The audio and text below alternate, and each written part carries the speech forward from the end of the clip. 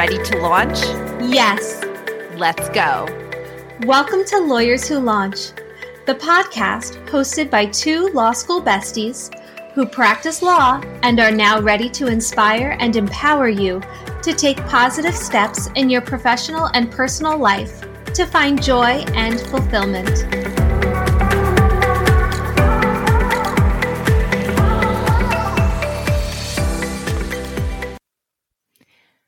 Hi, Amy. Hi, Haley. Today, we are going to be talking about imposter syndrome. I feel like I've seen this term everywhere lately. Me too. And quick disclaimer, we are not mental health professionals. We are just discussing our own experiences and encourage you to see a mental health professional if you need professional advice. So even though we've seen it everywhere, let's start by defining what it is. Imposter syndrome is constantly doubting your abilities and feeling like a fraud. You may not feel worthy of the accolades that you receive. You may feel like your success is only due to external factors, that it has little to nothing to do with the hard work you put in or your abilities. It may also be holding an unrealistic view of what you believe other people's competency and skill levels are. Even if they don't talk about it, a lot of people in your circle have probably felt imposter syndrome at one time or another. In fact, it most often affects high-achieving individuals. Haley, I know I experienced this in law school. I came out of college with high grades, department awards, and a scholarship to law school. Suddenly, I'm in a school full of the highest achievers in a super competitive environment. Talk about a breeding ground for imposter syndrome. It's no surprise that very smart, very capable people may end up feeling as if they're not good enough. Well, our paths to law school were very different. I worked in a law firm for a couple of years after college before entering law school. I also had a lot of success in high school and college, and I went into law school thinking that it would be a similar experience, and it was not. So, Amy, for you, what ways did you find imposter syndrome manifesting itself? I found that I was constantly doubting myself, and I had a lot of negative self-talk. What about you, Haley? I think the culture shock of law school was really hard for me, and I was definitely stuck in a negative self-talk circle. I also found that a surprising factor was the total lack of feedback on coursework until final exams. I had never experienced this before, and I know I already said culture shock multiple times, but truly I felt like an alien. I completely agree. There's no good way to gauge how you're doing in the course until the final exam, and then your final grade. Unlike when we started law school, we've recently connected with great communities of people who have made it their mission to prepare prospective law students for what law school is really like. I think this kind of preparation could go a long way in reducing that feeling of imposter syndrome in law school. Now, Haley, moving away from law school, we've mentioned before that we graduated during the Great Recession. We graduated law school and had significant competition trying to find employment. Big law firms had gone under, and as new graduates, we were competing with attorneys with 3, 5, and 10 years experience. It was not easy. It wasn't, but we did land positions working as attorneys within small law firms.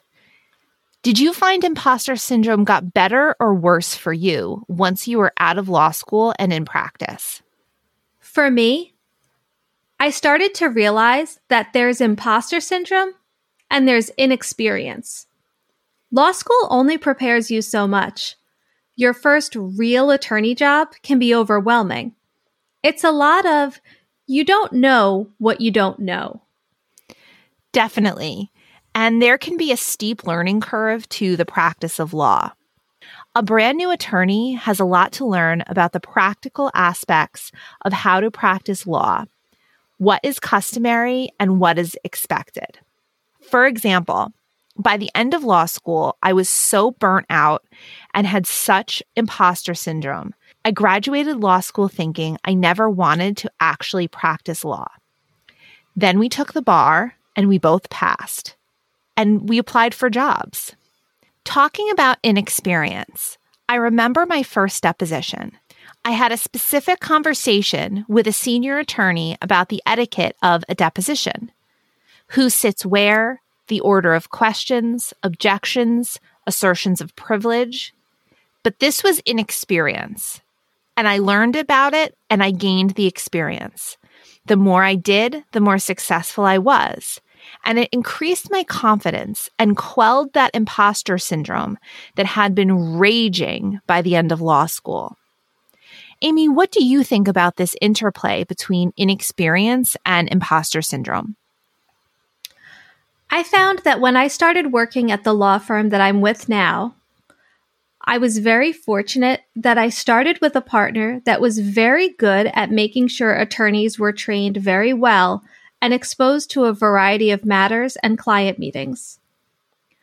When it was time for me to meet with my first client by myself, I was a little nervous, but I felt prepared.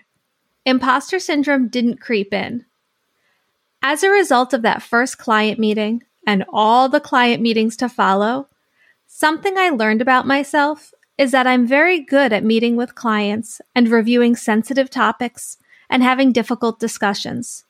No one likes to think about death and taxes, but more so, people have to be comfortable to disclose if they may be concerned about a grown child's ability to handle money, an addiction in the family, or some other kind of family conflict. This isn't something you can learn from a book.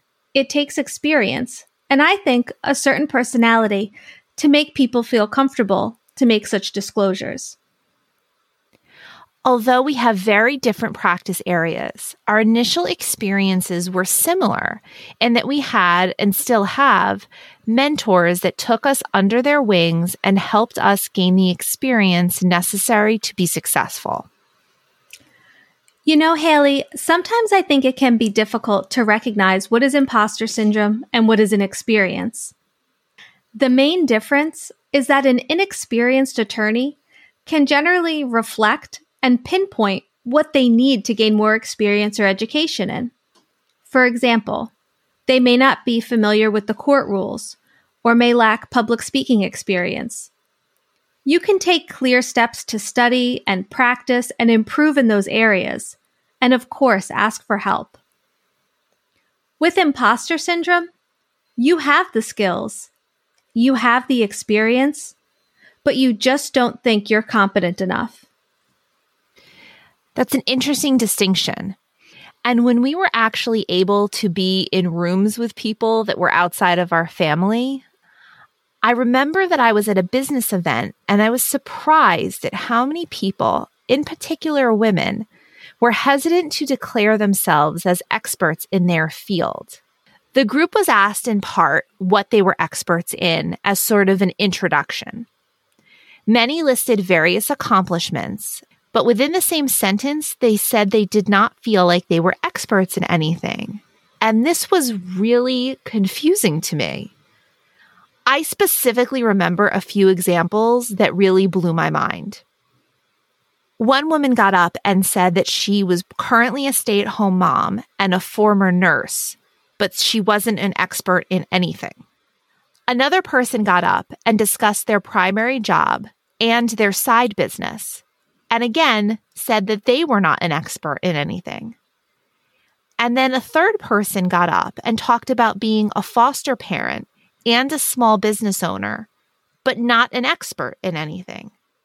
This was wild to me, and clearly the way I'm speaking about it, it still is. I'm a firm believer that everyone is an expert in something. For these people to openly acknowledge their accomplishments and in the same breath almost disparage themselves made me want to give each of them a hug and also yell, you are an expert in something that you just listed. I think when people are hesitant to call themselves an expert, it may be because they think the quote-unquote real experts have something they don't. But in the examples you listed, it sounds like the only thing the real experts have that they don't is the confidence to name it. There's that imposter syndrome rearing its ugly head. Now, Haley, if we could go back to our law school selves in the depths of imposter syndrome, what would we say to them? Knowing what we know now, what advice would we give to them? Well, first, Amy, what do we always say? Say it out loud.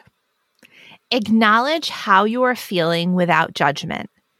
After you say it out loud, write it down. Look at it in black and white. For some reason, seeing it in writing can help to work through whatever it is you're going through, and you can be truly honest about your abilities. What do you think? I would tell us to have someone with a strong knowledge of our abilities, like a trusted mentor, professor, or friend, help you to evaluate whether you are honestly assessing your abilities. As we said earlier, is this imposter syndrome or inexperience that can be overcome? I think we definitely relied upon each other in law school and had some pretty honest and raw conversations about our feelings. But our friendship was still pretty new at that point, and we probably could have even been more open with each other. But beyond law school, what do you think about keeping imposter syndrome at bay once you are in practice? As you enter into practice, keep a list of your accomplishments, the clients you've truly helped, and the positive work you have done. Use it as a reference when you start to doubt your abilities. As we discussed, there's a difference between imposter syndrome and inexperience. A trusted mentor, a supportive firm, and dedication to your practice area will help you to overcome your inexperience. Most importantly, realize you're not alone. Many professional people face periods of self-doubt. So, Amy, we've said a lot out loud today, but what do you need to say out loud this week? This week, I think I need to recognize that I can't go back and change how I felt during law school, but I can be proactive in recognizing and squashing imposter syndrome now. What about you, Haley? Well, in part, I want this platform to be a place for professionals to come for support and to gain confidence in their skills and practice area. So I'm going to say out loud that that is part of our mission.